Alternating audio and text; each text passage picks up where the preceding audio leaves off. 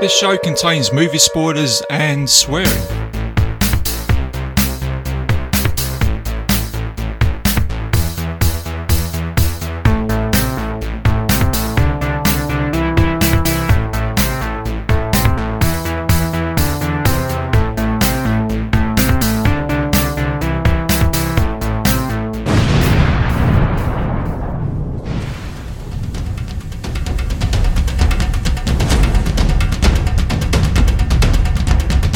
Hello and welcome back to another episode of Bite Size Cinema. I'm your host RJ McCready, and for this episode I'm very excited to be able to talk about the epic action movie which came out in 2015, and that is Mad Max Fury Road.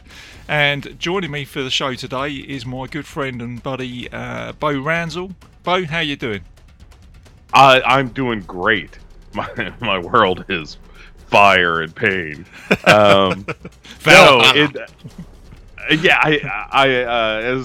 We started the conversation immediately with like, oh my god, this is so much fun to talk about. This movie is so good. I'm so excited to be here and talking about Mad Max Fury Road. Well, you know what I'm going to do, Bo, because it's that type of movie. I think we're both itching to just want to talk about it. I think we should just go ahead and play a trailer. I think we should get into the Interceptor, fire it up, and I think we should just get straight onto it, and then we'll talk about everything else later. All right, guys. Much like the movie itself, no screwing around. Let's just hit the pedal. I'm just going to jump off the cliff, get onto that hangar, and we're going to take you off, and we're going to get onto it. And here we go. So we'll see you soon.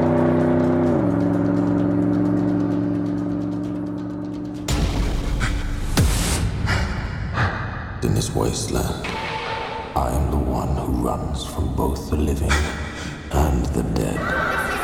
A man reduced to a single instinct. Survive. It is by my hand! You arise! From the ashes of this world!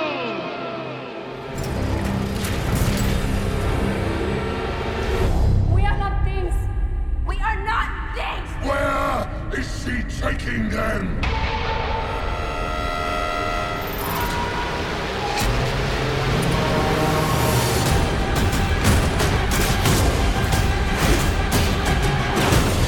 I want them back! They're my property! Oh, what a day! What a lovely day! Want to get through this? Let's go!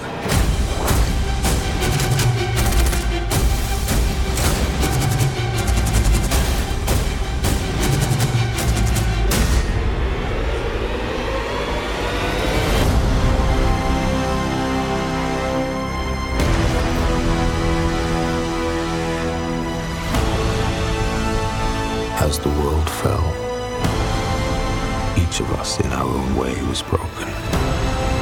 It was hard to know who was more crazy. Me or everyone else.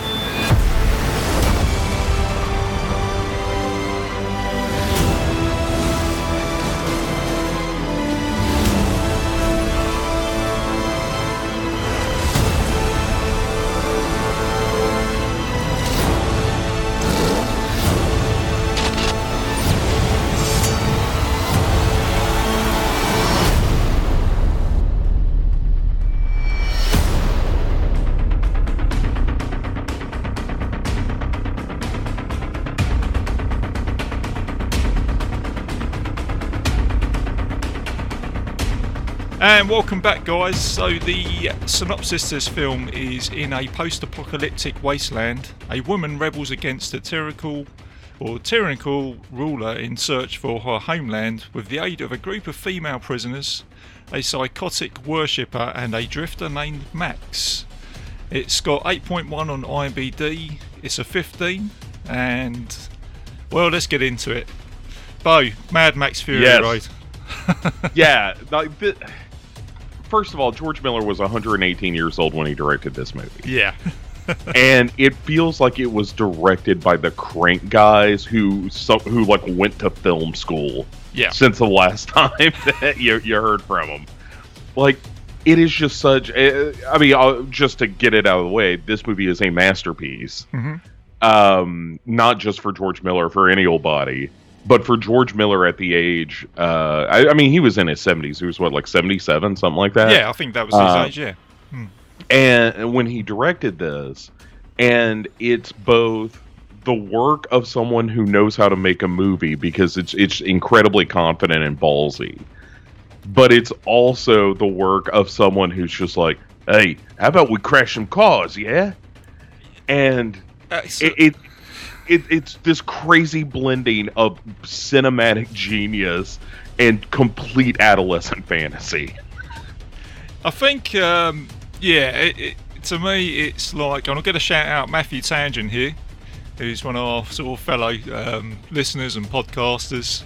And he said to me, we reviewed Space Hunter: Adventures in the Forbidden Zone. And he said to me, it's a bit like being a couple of kids in the backyard playing with some cars and just trying to destroy them and get this sort of epic chase. So you've got a little bit of a story, but you're going to try and destroy everything and chuck dirt on it and probably make your own explosions. And this is kind of what this film feels like, but with a $150 million budget and a director like what you just said. Man, I'm going to show you how to make an action movie in 2015, you know. This is how you do it. Right. Like, forget all this Marvel. Like, I love Marvel movies and all that. I'm a real sucker for them. But this is one of those movies that's like, forget all that, you know, nonsense CGI action stuff. This is going to be raw, visceral, kind of real world stunts for the most part. I mean, there's definitely some CGI at work here, but it's mostly used to sweeten the effects and stunts that exist. Yeah. And that's why it absolutely rocks from jump. You know, which is like, to go back to the original statement about, like, you know, how this movie begins, it's just that, you know, the studio logo accompanied by the sound of an engine revving. Yeah. And you haven't hit frame 1 of the film yet, and it's just like, everybody get ready. We're about to rock. And then you get that brief look at Max standing on, you know, the top of this rocky dune or whatever, and this two-headed lizard, and him giving this monologue about, like, how the world is shit and everything is crap, and the only thing that he can do in this world is survive. Yeah. And like, you see him hear something, drive away, and then the camera holds on him driving away as a bunch of these dune buggies and shit leap over the camera into the frame, starting the movie. And that all happens in the first, like, 3 minutes, and you are immediately bought in. It is so good. It is such a good opening to this movie that it makes me sick. Yeah, it's very. When I watched it, I thought that's very typical of Mad Max, especially number 2. I think that opens up the same, doesn't it, with the dune buggies almost leaping from behind you as an audience onto the screen and then chasing Max. And from the start, like you say, you hear the turn of an engine. And I remember I came out of the cinema after watching this, and I think I quoted, I said, "Oh my God, I feel like I was in the back of a stolen car for a couple of hours, sure. And it just wouldn't stop." And I'm like, and I'm hanging on, going, "Oh my God!" Is this? You know, it's like I'm sort of flinging from side to side with this car, and I've got to be honest with you. I came away and I just sort of went, I need some time to absorb this movie, because it just went 100 miles an hour. It's no criticism to this film, but every time I watch it, I feel like I notice something different in detail. So I might, you know, notice another Morton Johns, you know, Hellboy's cars, and goes, "Oh yeah, look at that," you know. And, it's certainly, every time you watch it, I think you see something different, which is always good for a film, I think. And I think we say that a lot about our classic movies, you know, that we all hold and love. You know, we sort of go over it in detail. Yeah. Well, you can tell the people who made this movie, George Miller in particular, loved it. Yeah. You know, like every nook and cranny of this movie has some little detail or some little bit of like production design, world building that plants you deeper into the world of Mad Max.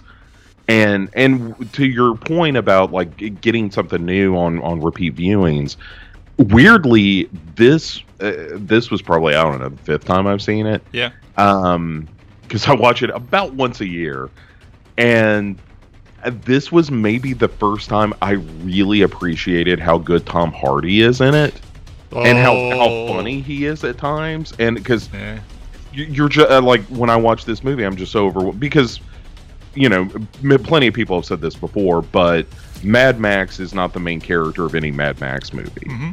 He is the character that the audience views what happens through, and he is not the main character of this movie. The main character of this movie is really Furiosa. Yeah. And in a similar way that the Road Warrior, like Mad Max is in that movie and he's critical to the movie, but the main characters are really, or the main story is really about, this clan at war with this, overlord over gas and this siege of their town.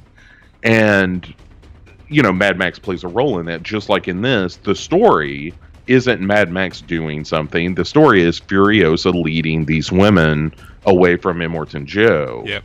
And Mad Max is just along for that ride. And it's fascinating, but it also it's brilliant because it sort of hides how good Tom Hardy is. And even though a big part of this, of course, is his redemption as well, but I mean, it's just one of those things of like, oh yeah, I'm just this movie is so good, I'm just now getting around to how good Tom Hardy is in it. Yeah, no, I'm glad you brought that up because I thought that this time around. I think because I was taking notes and looking at it with a critical eye. You have actually got about 5 or 6 different characters in this, and you can sort of see it from their perspective. Even whether that's Immortan Joe's perspective, trying to get the girls back, and Furiosa's story of trying to get to this oasis, I suppose you could say. And then you've got Nicholas Holt's character, and he's trying to sort of go to Valhalla. And then obviously and then like you said, you're very, very rightly said, and I'm glad you brought this up. And then you've got Mad Max, and you're thinking, oh my god, hang on a second, I'm watching a Mad Max movie, but for the first sort of 30-40 minutes, he's chained up to the front of this Warboy car. And what I think's really clever about this film is you've really got to pay some attention to him as well to see how he actually gets through that, with everything else that's going on. So you've got Fusori's trying to get away on the truck, but then you look at Max and you think, hang on a second, how does he actually get out of this, and how does he get onto the truck? And it's very clever for a film that is a action movie with everything that's going on, and it has kind of got a plot that is thin but works, and you've got a lot of characters that support that as well. It's just, it's incredible. I mean, it's a masterclass, as Duncan would point out. Like, you're right, the plot's thin, but the characters aren't terribly complicated. No, but they're really good. They're rich. Like Furiosa, you don't know a lot about her. You know enough, and she alludes to things.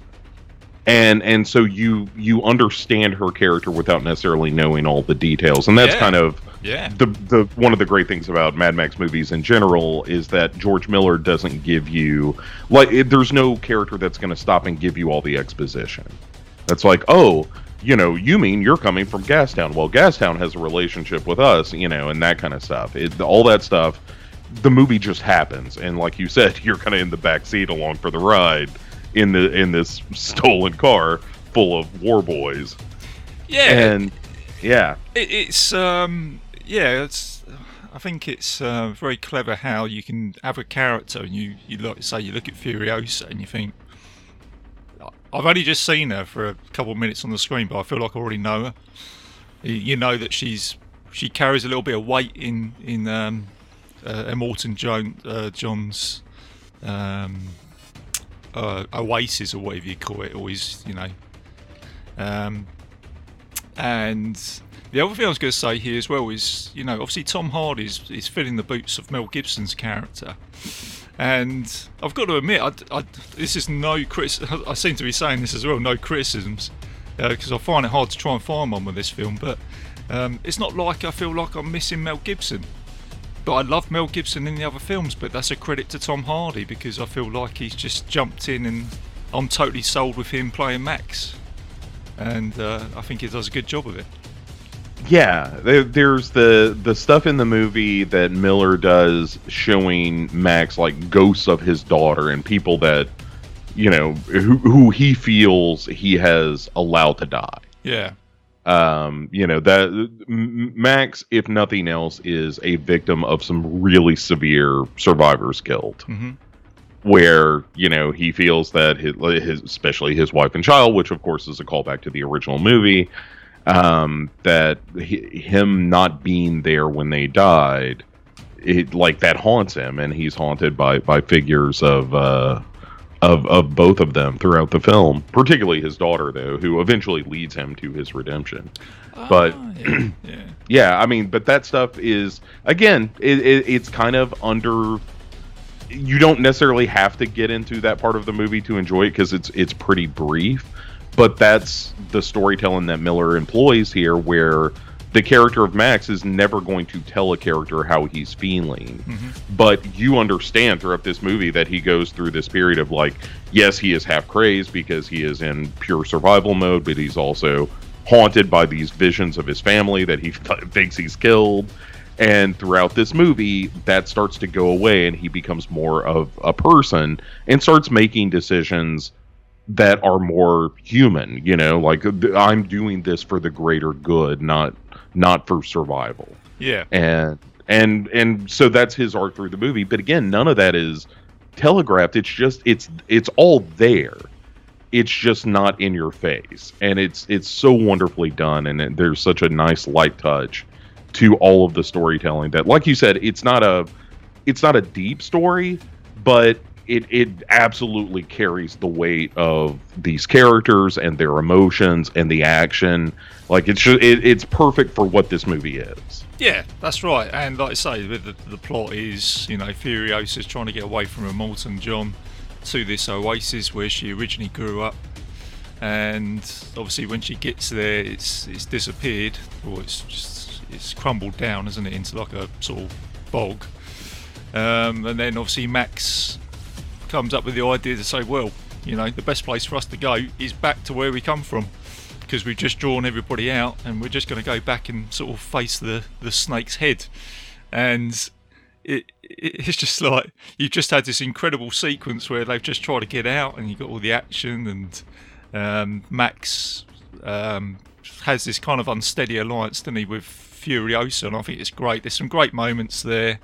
I love the bit when he's actually in the driver's seat and he helps one of the girls out, and he just turns around and he just puts his thumb up, and it's almost like Max is kind of just easing into this uneasy alliance, but he's thinking, it's coming together, and I love it, and it's just really good I suppose character building from an audience perspective, because we know that Max is 80% cynical, I'd say, but 20% he's gonna come through for somebody in the end, doesn't he? He's still got that cop side of him. Yeah. And he shows his emergency medical training and stuff in this movie a little bit. But yeah, I mean, at the end of the day, Max is a good guy. He's just in a world that doesn't allow you to be a good guy. And it's just too rough. You don't have time to make a lot of those moral decisions. But when given the opportunity, Max always makes the right choice. Yeah. When push comes to shove, and there's, speaking of the relationship between him and Furiosa, it starts, of course, because he's in pure survival mode and doesn't trust he's a wounded animal. And so is she. and so at first there's no trust and that kind of thing.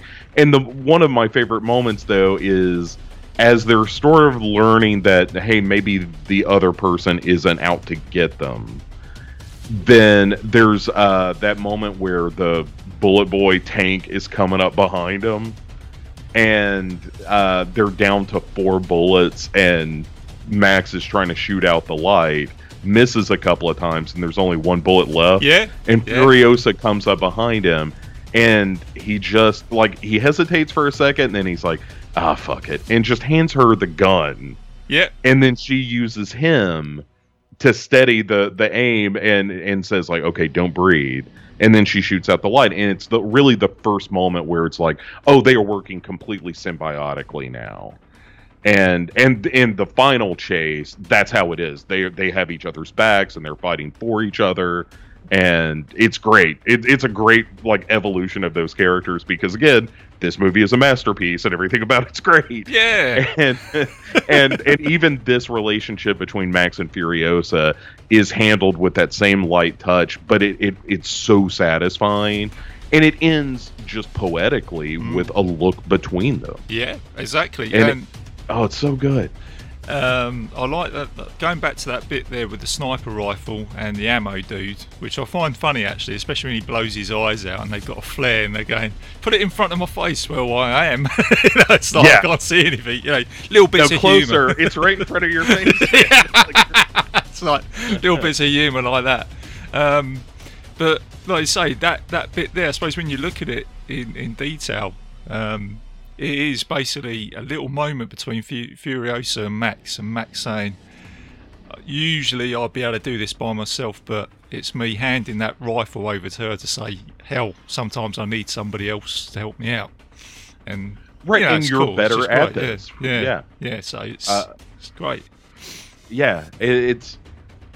and even, as you said, the thrust of this story is her kind of taking away the breeding wives of Immortan Joe. Oh, God, yeah. But even those characters are not just completely uniform background characters. Nope. They all kind of have their little moments. And, there's one girl that's just like, fuck this. This is hard out here. I want to go back. Yeah. I didn't have a bad time. Didn't have a bad deal in the end, really, with Immortan Joe. Was it perfect? No, but hey, what out here is. But I do like in this movie, though, that you do have places, even though we don't see, Gastown and Bullet Town, you do get the sense that, okay, there's some kind of crude society emerging here. I mean, they're basically warlords and everything, but it's a little bit more of a society than what you had in Road Warrior, and kind of an extension. If you're following the movies, it's a bit more Thunderdome than it is Road Warrior in terms of these enclaves of people. Yes, I do, and I did think that again when I watched this. I thought, there is a hint of, because they're going. Furiosa is supposed to go to Gastown at the beginning. Basically they're trading between these towns now. They've got water, and these other towns have gas and bullets, so they're trading water for gas and bullets, and it all makes sense. Yeah, because I thought, because amongst all the carnage, what I said at the beginning, I thought this movie goes so fast you can miss some detail, and I thought, hang on a second, there's Gastown. We don't actually see Gastown. Just hinting at it, which kind of, I suppose, takes you back to Thunderdome,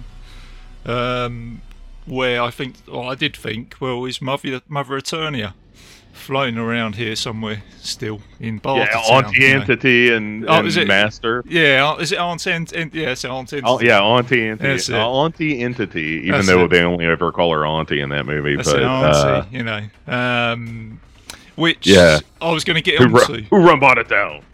I mean, Thunderdome, it's a film...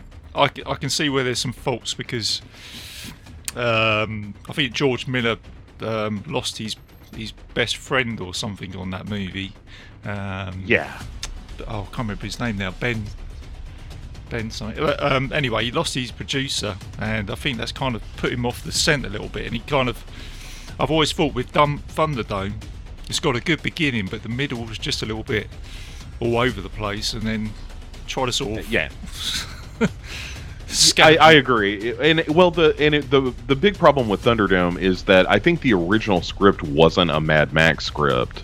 No, and then they kind of shoehorned the Mad Max stuff into it, and it feels like you said, it just feels a little schizophrenic that way, where the beginning and end are feel very Mad Max, and then the middle part of it is like, why are we doing all this stuff with these kids? This is not what I came for. Yeah, I was kind of. I think when I watched Thunderdome, the first act when he's in, he's got the chainsaw and he's fighting the other guy, and when he spins that wheel, I kind of wish it spun onto something else, for the third act or for the second act. You know what I mean? I think just a little bit round. Hit spin again. Yeah. Give it another go. go. Spin the wheel. But it just seems like they just put in Lord of the Flies in the middle, and you're thinking, oh, hang on a second, what's going on here? And then by the end of it, it's kind of gone back to a Mad Max movie. The thing, like, it moves in the same way that a Mad Max movie does. Like, this movie is broken almost cleanly into half hours, where, like, the first half hour is up to the point where Mad Max, gets free, or his car crashes. And then that second half hour is sort of up to the point where they hit, I think it's the other side of the valley. And then you have the half hour of, like, disillusion and, survival and whatnot. And then the final half hour is the trip back. Yeah. And it's a great construction, because about every 30 minutes, you're kind of shifting gears into a different film. A slightly different film, but a different film nonetheless, or you've evolved the characters or whatever. And, as a result of that, this 2-hour movie, it's almost 2 hours exactly, and it feels like it's about 20 minutes long.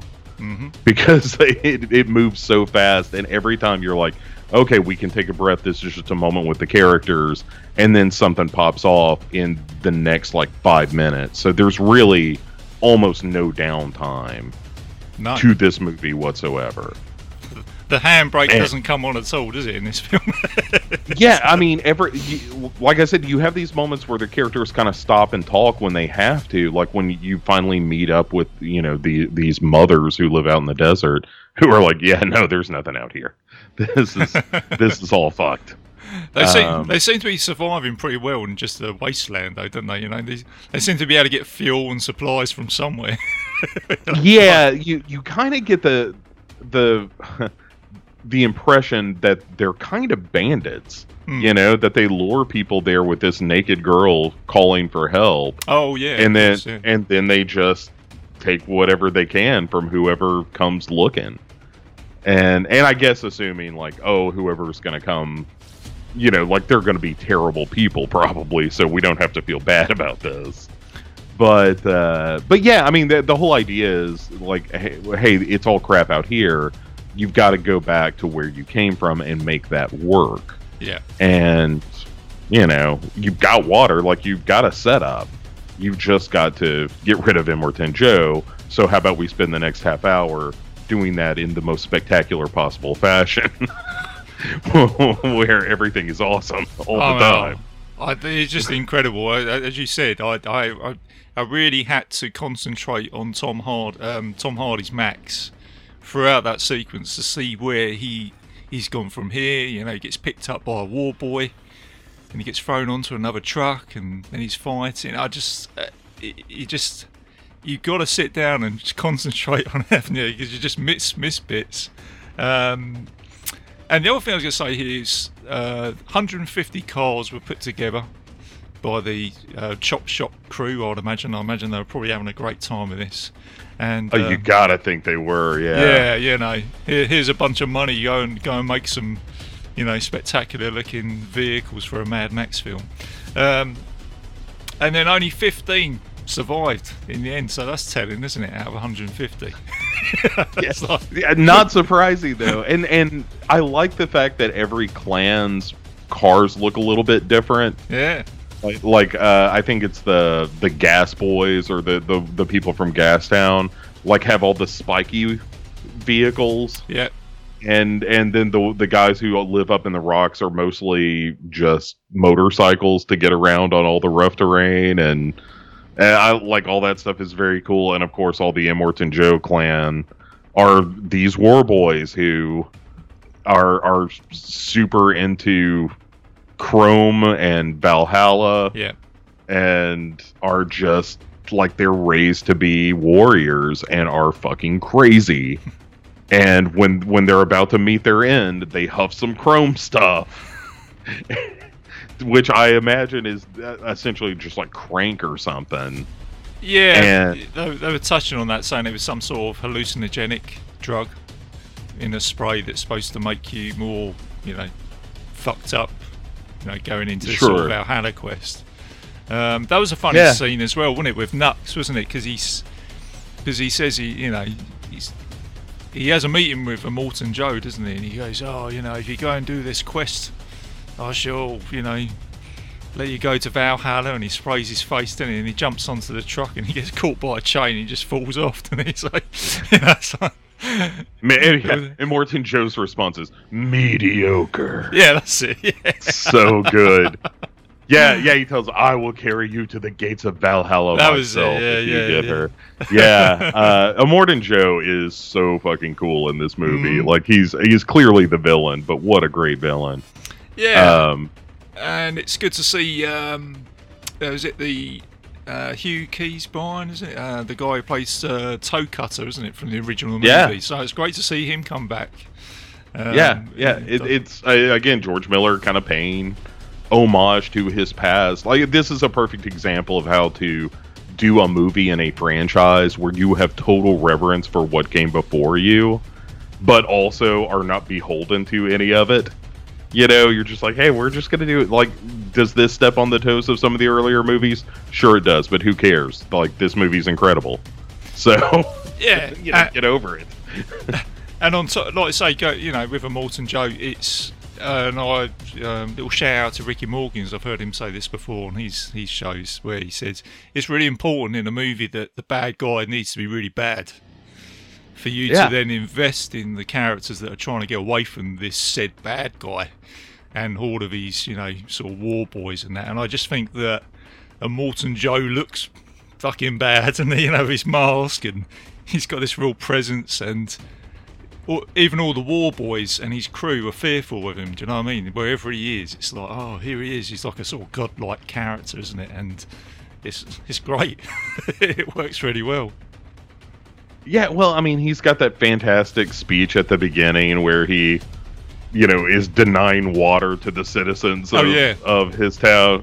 If you become dependent on water, you will resent its absence. All that stuff. It's so good. Like, there are turns of phrase that happen within Mad Max movies where they use their own slang and have little quirks, like the war boys all being obsessed with this idea of going to Valhalla. They've got this whole religion based around cars and dying in them, and all that stuff.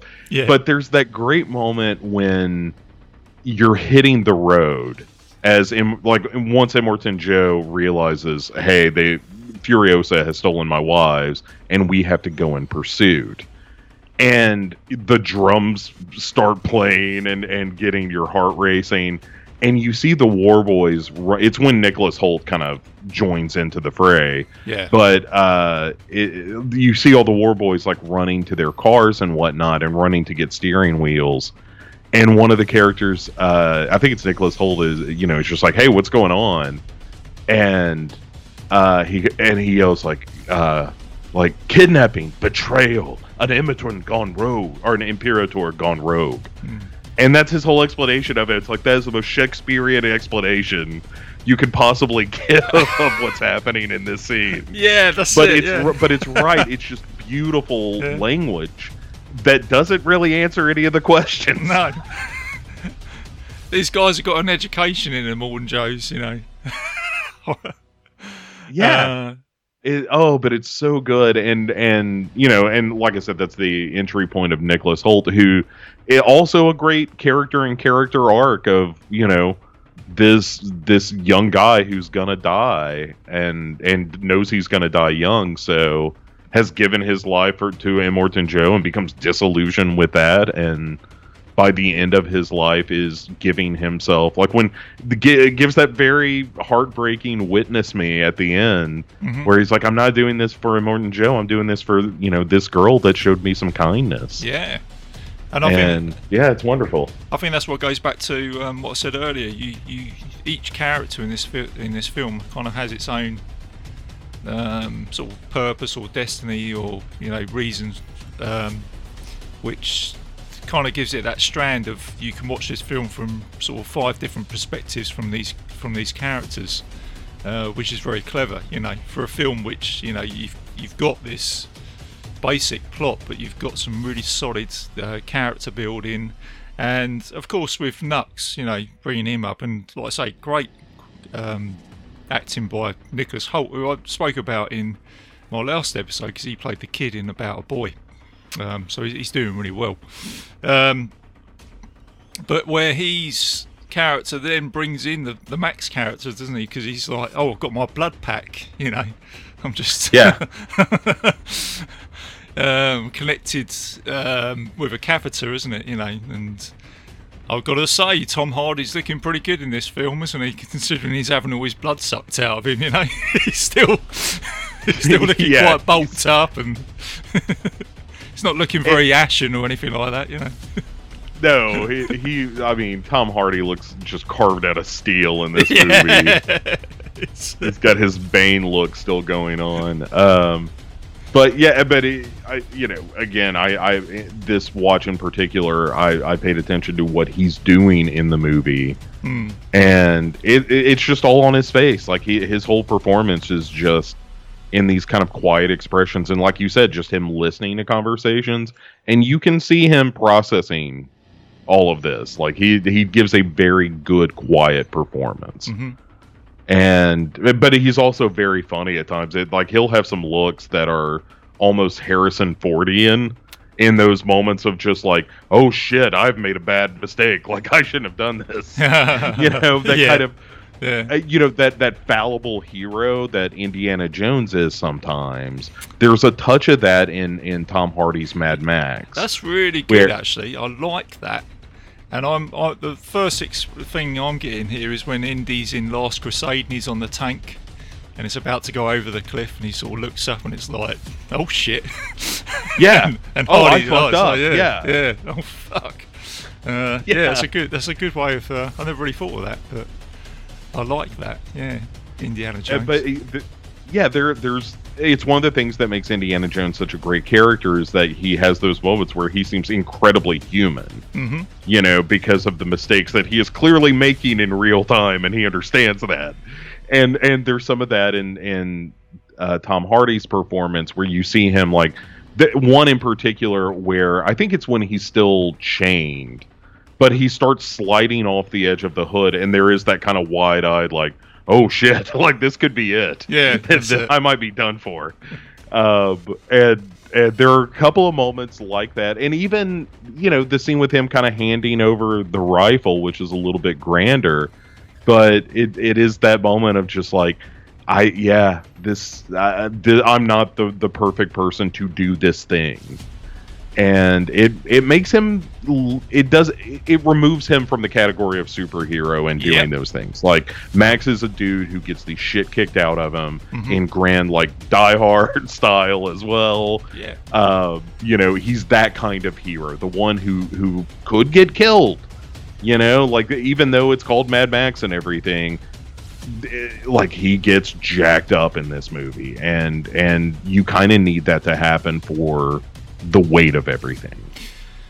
But it's interesting you made that point, actually, because I think that's where some films today can steer away from the audience likes to have a relatable character, someone who they can say, hell, that could be me.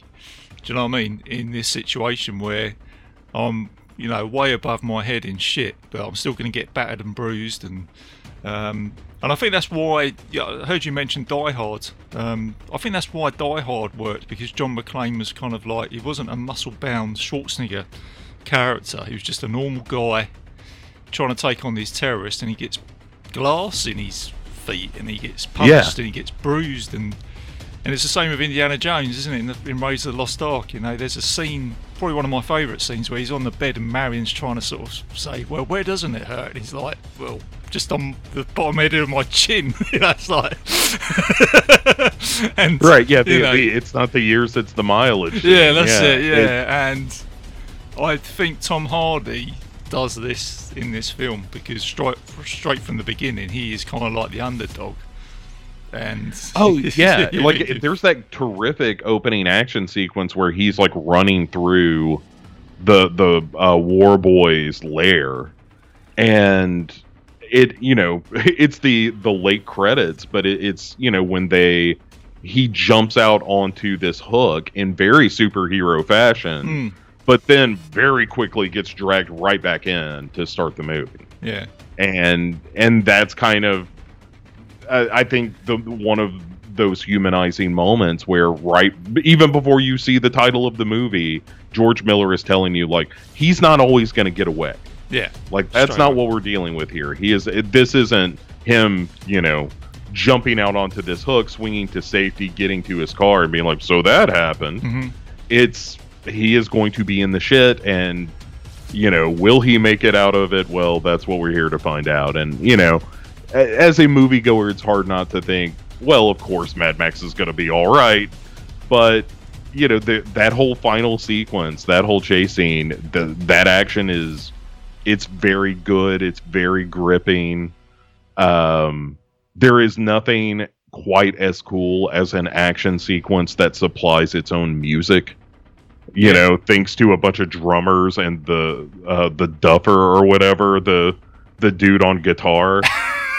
Yes, it's so good. And God. even when Max is punching him in the end and he's having a fight, he's got a couple of war boys, and the dude drops his guitar, but whilst he's getting punched, he's just trying to reach out for his guitar so he can keep on playing. Yeah. It's so good. And like the score of this movie is operatic as well. Yeah. It's beautiful. Like this movie is this weird blend of, like, in those car chases, it's all drums and guitar, and it rocks. And then when you're in these more emotional moments, which don't happen that often, but when they do, the score is very dramatic. And particularly that scene where, you know, Furiosa realizes that she's brought these women all this way only to discover there is no Eden waiting for them. Yeah. And she walks out into the desert and just drops to her knees and screams. And it is such a powerful moment, and the score there is gorgeous. Yeah, I always say with a film score, if I heard this without seeing the movie, I'd go, well, that's Mad Max Fury Road. Like, you know, you can hear it, you can connect to it. The other thing I was going to say as well is the actual cinematography of this film, and the actual film location. They filmed it in Africa, in can't say it, Namibia. I can't. Yeah. And try to put my words together. It's filmed in Africa, anyways.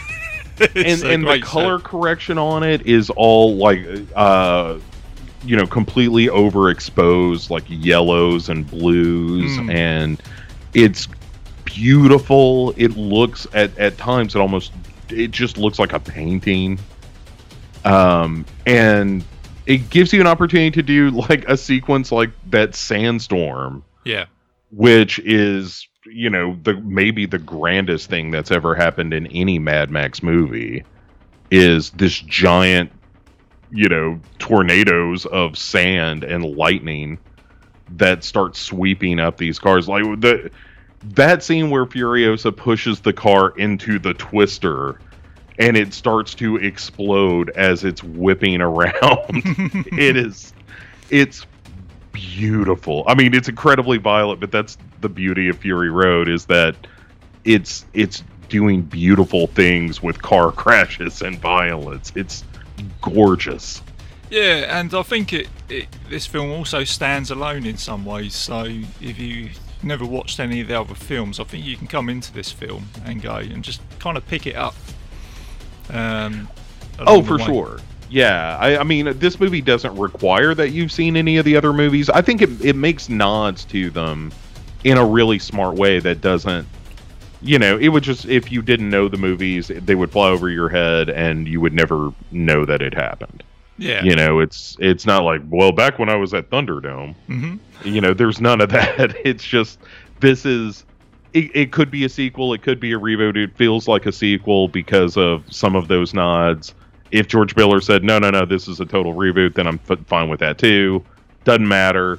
It exists in the Mad Max universe, and it is a different story in terms of the purity of it, because it's probably the most pure movie. That's one of the geniuses of the movie, is that it literally is, we're going to drive to this place and drive back. Yeah.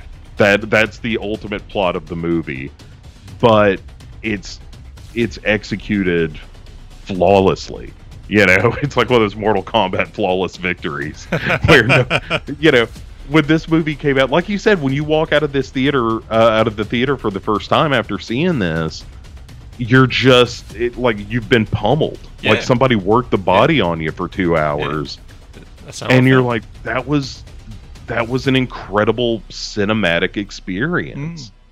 I felt like I needed to dust myself off. Almost felt like there's a bit of sand in my jacket when I came out. Yeah. It's like... Well, and because you're just running through this list of everything you saw that was amazing. Like, oh, the guys on the poles, that was incredible. And, what about all the crossbow stuff? And even the old women kind of kicked ass. And there was a Morton Joe and the War Boys were cool. And, like, it's just everything about the movie is done so right that it's one of those movies that kind of catches you up in the magic of it, where it's so fully realized a vision that there's not a moment for me when I'm watching this that I'm thinking about anything other than the movie. Yeah. It just sweeps me into it. And as much as I look at it with a critical eye, it's also one of those movies where I kind of don't have to, because I've seen it enough to know that I do think it's brilliant. I do think it's a masterpiece. So I can let myself just enjoy the experience of watching it now without having to think about, like, well, I don't really like this scene, or I don't really like this performance, or whatever. It's all just like, I love everything about this. I know that I would never survive in this wasteland, but this movie kind of makes me want to live in it. You feel like you can smell this movie, like all the diesel smell. Yeah, exactly that. Yeah, that's it. And I think that's always good with a film, where you can smell that. You can smell. It's a bit like, I always make these references to Jaws. Every time I watch Jaws, I feel like I can smell the sea air and the salt and everything that's going on, and Quint's engine fumes from his boat. And I always think that's when you know you're watching a good film, because you feel really tied into this. George Miller is almost like reaching out and putting you into the TV set to say, hey, come and join me for this ride for 2 hours and forget about everything else. And that's what we want. That's what we want as film lovers and moviegoers. That's the holy grail. Yeah. It's so rare that a movie achieves what Fury Road does. And I know I'm totally filleting this movie, but I mean every word of it. It is it's truly one of those very special movies that it just sweeps you. I mean, it's kind of like Shawshank in some ways, where it's like, oh, if I just walk into a room and this is on, then that's what I'm watching. Yeah, exactly. Until the movie is done with me. I'm in its thrall, and happily so. Like, it's so sad. It's so emotionally satisfying, and it's just, you can't undersell how just down to the bone cool this movie is. Yeah.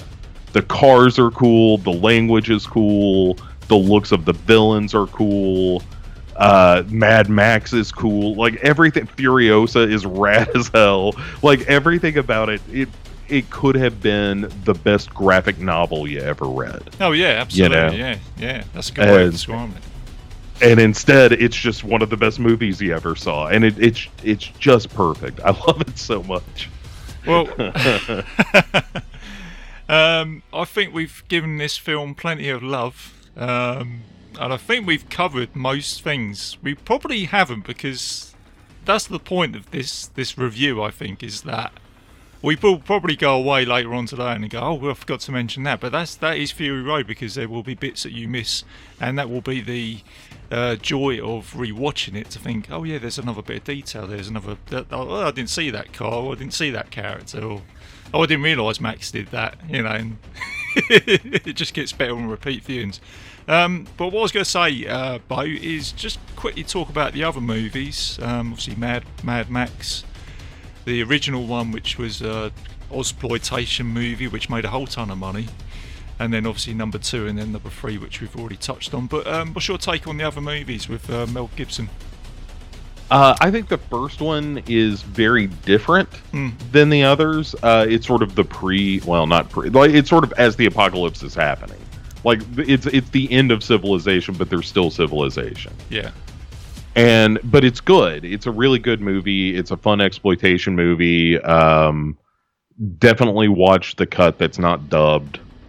Which is really unfortunate. But it's cool. It's a Mad Max movie, and there's a lot of action. There's a lot of crazy villains. Toe Cutter Joe is real fun. It's a great movie, and weirdly, it's gotten better the older I've gotten. Yeah. Where I enjoy the original Mad. The problem is I saw Road Warrior first. Okay. And then saw Mad Max, and I was like, oh, well, this doesn't have any of the desert and apocalypse and that kind of thing. But as I've watched Mad Max more, I'm like, oh, it's doing a totally different thing, but it's doing it really well. And I really like it. I mean, for being kind of an indie movie. And the stunts are crazy. Yeah. They're effing crazy in that movie. Knowing that at least like 12 people probably died in the making of Mad Max, because they were all real stunts. Like, people just get thrown out of cars and everything. It's nuts. So God bless the stunt people of the original Mad Max. Yeah, because there were no unions involved, I'm sure. This was just knuckleheads on the backs of cars and whatnot. I think it goes with the time for me, because I remember going into my VHS rental store and seeing the Mad Max, all 3 of them actually, Mad Max 1, 2 and 3, they were on that sort of plastic VHS covers that you used to have, and you could just open them up, and I can still smell the cigarette and plastic from the chain smoking guy that used to sit behind the desk. It's all that sort of nice. That's, that sort of nostalgic smell of an old video store. I'm not talking about like the mainstream blockbusters. I'm talking about the old, independent, the mom chains, and pops. And I think for me, it's everything goes for the time with the rental box, the poster art, and the actual movie itself. It just sort of intertwines it. It's like, and I think I might have watched number 2 first actually, and then I saw the first one. But having got older and revisited now, I think the first one kind of gives you that sort of backstory which you need with Max, and then the second one's like the sort of bigger budget chase movie. Fantastic, probably one of the greatest action movies out there. And I know Thunderdome kind of gets a bit of a, and I can see why it's said not to be the best in the trilogy, but it does sort of explore the world a little bit, which I think you kind of need.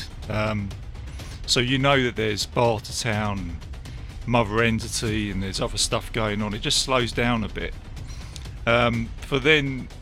For you to then go onto Fury Road, which is back onto like number 2, I suppose you could say, where it's just a full-on chase movie. So I'll be interested to see what. I know there's a sequel kicking around, isn't there, for Fury Road? I think it's been in the works. So I've heard a couple of things. One, that there was going to be a sort of direct sequel to Fury Road, but also that either simultaneously or instead of that, they were doing a Furiosa prequel movie, and that seems to be moving forward because Anya Taylor-Joy has been tapped to be a young Furiosa. Oh, okay, which, right. Yeah, that sounds great to me. I'm like, okay, great. Yeah. Is George Miller directing it? Great. I can't wait to see it. So it'd be interesting to see what happens with that. But yeah. All right, Bo. Well, listen, I think, like I say, I think we're giving this film plenty of love today. Gonna have to go and dust myself down and take a shower to get all the grit off. Oh, it's so good. Oh my goodness. Mad Max Fury Road, such a wonderful movie. If you've never seen it, listeners, what are you doing? Like, just buckle in for 2 hours of happiness. All right, Bo. Well, listen, I didn't say this at the beginning because we jumped straight onto this because I could feel we were both kind of like, let's talk about Mad Max, you know. Yeah. But before I close the show up, what else have you been up to? Is there anything that you've watched that's sort of kind of taken your fancy, or is there anything you're sort of looking forward to that's coming out soon? Definitely. I keep hearing good things about The Night House, so I need to see that. I've been doing that podcast under the Stairs summer series, so a lot of my viewing has been for that recently. But it's kind of good to go back and see a lot of the heavy hitters of the 2010s. Is where we are on that, and that's been a great deal of fun. But it's also a lot of work where I'm going back and like, oh yeah, I need to watch The Woman again because it's been about 7 years because that movie is kind of unpleasant. Mm-hmm. And but it's also pretty good. So that's been a lot of fun, and I'm starting to gear up here at the Legion Podcasts. Of last year I did it, and I'm going to do it again this year, which is a 31 Days of Halloween, where there will be a mini podcast dropping every single day about a movie. And like I said, I did it in 2020. It was a lot of fun. So we're going to do another 31 Days of Halloween, a little review every day of a movie to get you in the Halloween spirit. So I'm starting to watch some of those movies and put that schedule together. And that's been a lot of fun because it gets me in the Halloween spirit. And I you know, like I've started working on some decorating for Halloween and that sort of thing. So I've been in a very Halloween kind of place lately, and I couldn't be happier about that. Well, they do say that September is the build up to the horror season, don't they? So exactly, you've got your license there to do it. That's not a problem. You've got your Necronomicon license to go out there and all I'm saying is I've got mannequin heads arriving today, so I'll leave it at that. Oh, that's great. Oh, fantastic, man. All I was going to say was I actually watched the Suicide Squad the other day. Yeah, I saw that you online that you had talked about this a little bit. Yeah, it's a fun movie. Oh, I enjoyed it. I felt like it could have easily been a film that may have kicked around in 88, 89 back in the day. I think James Gunn certainly sort of fetishes that time, and yeah, I enjoyed it. There was some funny moments in there, so that whole sequence of Peacemaker and was it Deathstroke, Bloodstroke? Yeah, I mean, going through the village and the punchline of that scene. Oh yeah, I mean, where are all my men? We didn't see anybody. Did you see anybody? I didn't see anybody on the way in. Yeah. Like, all that stuff was very, very funny, and it was kind of worth the price of admission for me, which was just watching it on HBO. But that's watching that scene, I was like, this was worth it. That was very funny. I got my $10 worth out of it just for that scene. And the other scene is where, trying not to spoil it, when he goes around and goes, well, we're actually here to rescue you. Right. Do you want me to go back in so you can do that? He said, I had a pretty good plan here as well, It's like, God, that's great. I love it. That's totally my sense of humour. So, and it's telling when, you got a character like King Shark, which is the voice of Sylvester Stallone, but he doesn't really look out of place. And that's just to say how crazy that film is, do you know what I mean? When you've got a shark dude walking around and you kind of go, yeah, that's all right. Kind of makes sense. I think for a lot of people, the line is the starfish. And you're either there for the starfish or you're not. And I'm there for it. Yeah. It's Stay Puft Marshmallow Man, isn't it, from Ghostbusters, I thought, Totally. Yeah. That's totally... It's the most ridiculous thing it could possibly be. Yeah. And that's what makes it kind of wonderful. So, yeah, I thought that was a tremendous amount of fun. So, that was a little bit of a highlight for me, so I thought I'd share that out. So, yeah, okay then, Bo. Well, listen, as always, it is great to have you on the show. I keep luring you back to these movies. I mean, hey, you want to do this? You dangle a Fury Road in front of me. That's bacon to me. I can't say no to it. Yeah.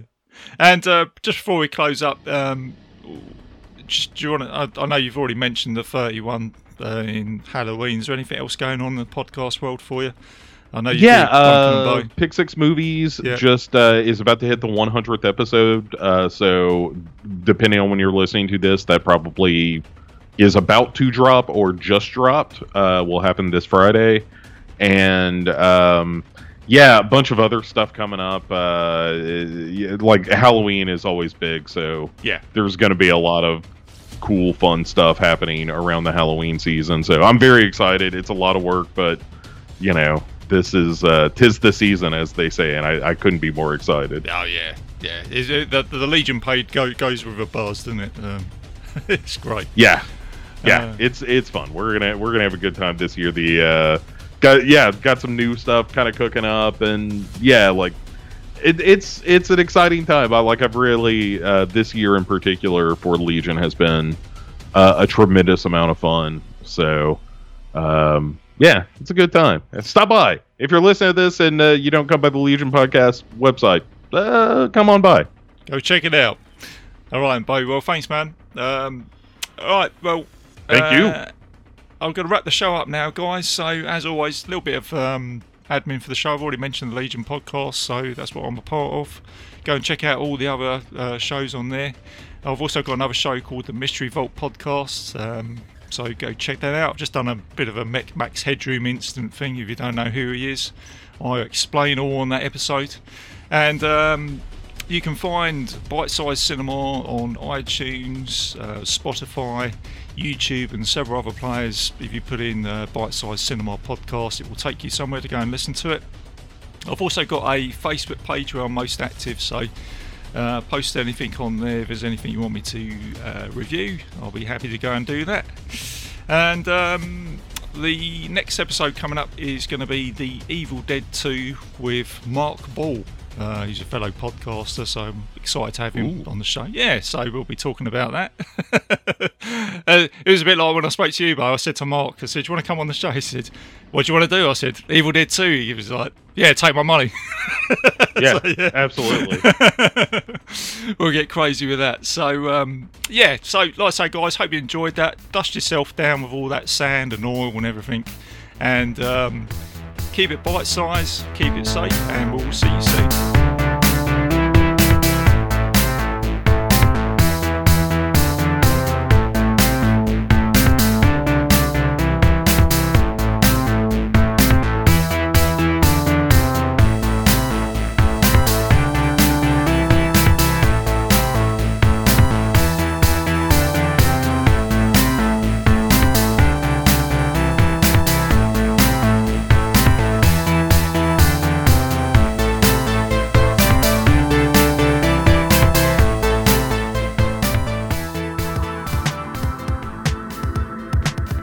If you enjoyed this show, then make sure you check out the other great shows on the Legion Podcast Network, like Cinema Psyops, Cinema Beef, Devour the Podcast, Duncan and Bo Come Correct, Exploding Heads Horror Movie Podcast, Friday the 13th, Get Slayed, The Helming Power Hour, Hello, This is the Doom Show, Hero Hero Go Show, Kill the Cast, Underwater Kaiju from Outer Space, Jerry Hates Action, Legion After Dark, Mental Health, Obsessive Cinema, Discourse, Pick Six Movies, the podcast by The Cemetery, the podcast on Haunted Hill, the Psychosemantic podcast, Rick Radio, House of Wax, Dude Looks Like the 80s, Rabbit and Red Radio, the Shadecast, Short Bus Cinema, 2 Drink Minimum Commentaries, the VD Clinic, Who Will Survive Horror Podcast, and Witch vs. the Doomsday Clock. With such a wide spread of shows, there is guaranteed to be a niche for you to fall in love with. horror, politics, movies, books, sex, music, commentaries, health, video games, kaiju, action, news, comedy, and opinions that would most likely get you killed in some parts of the world. We are proud to bring you some of the best podcasting in the world. Check us out at www.legionpodcast.com, iTunes, Spotify, Stitcher, YouTube, and any other dark corner of the internet where podcasts can be found.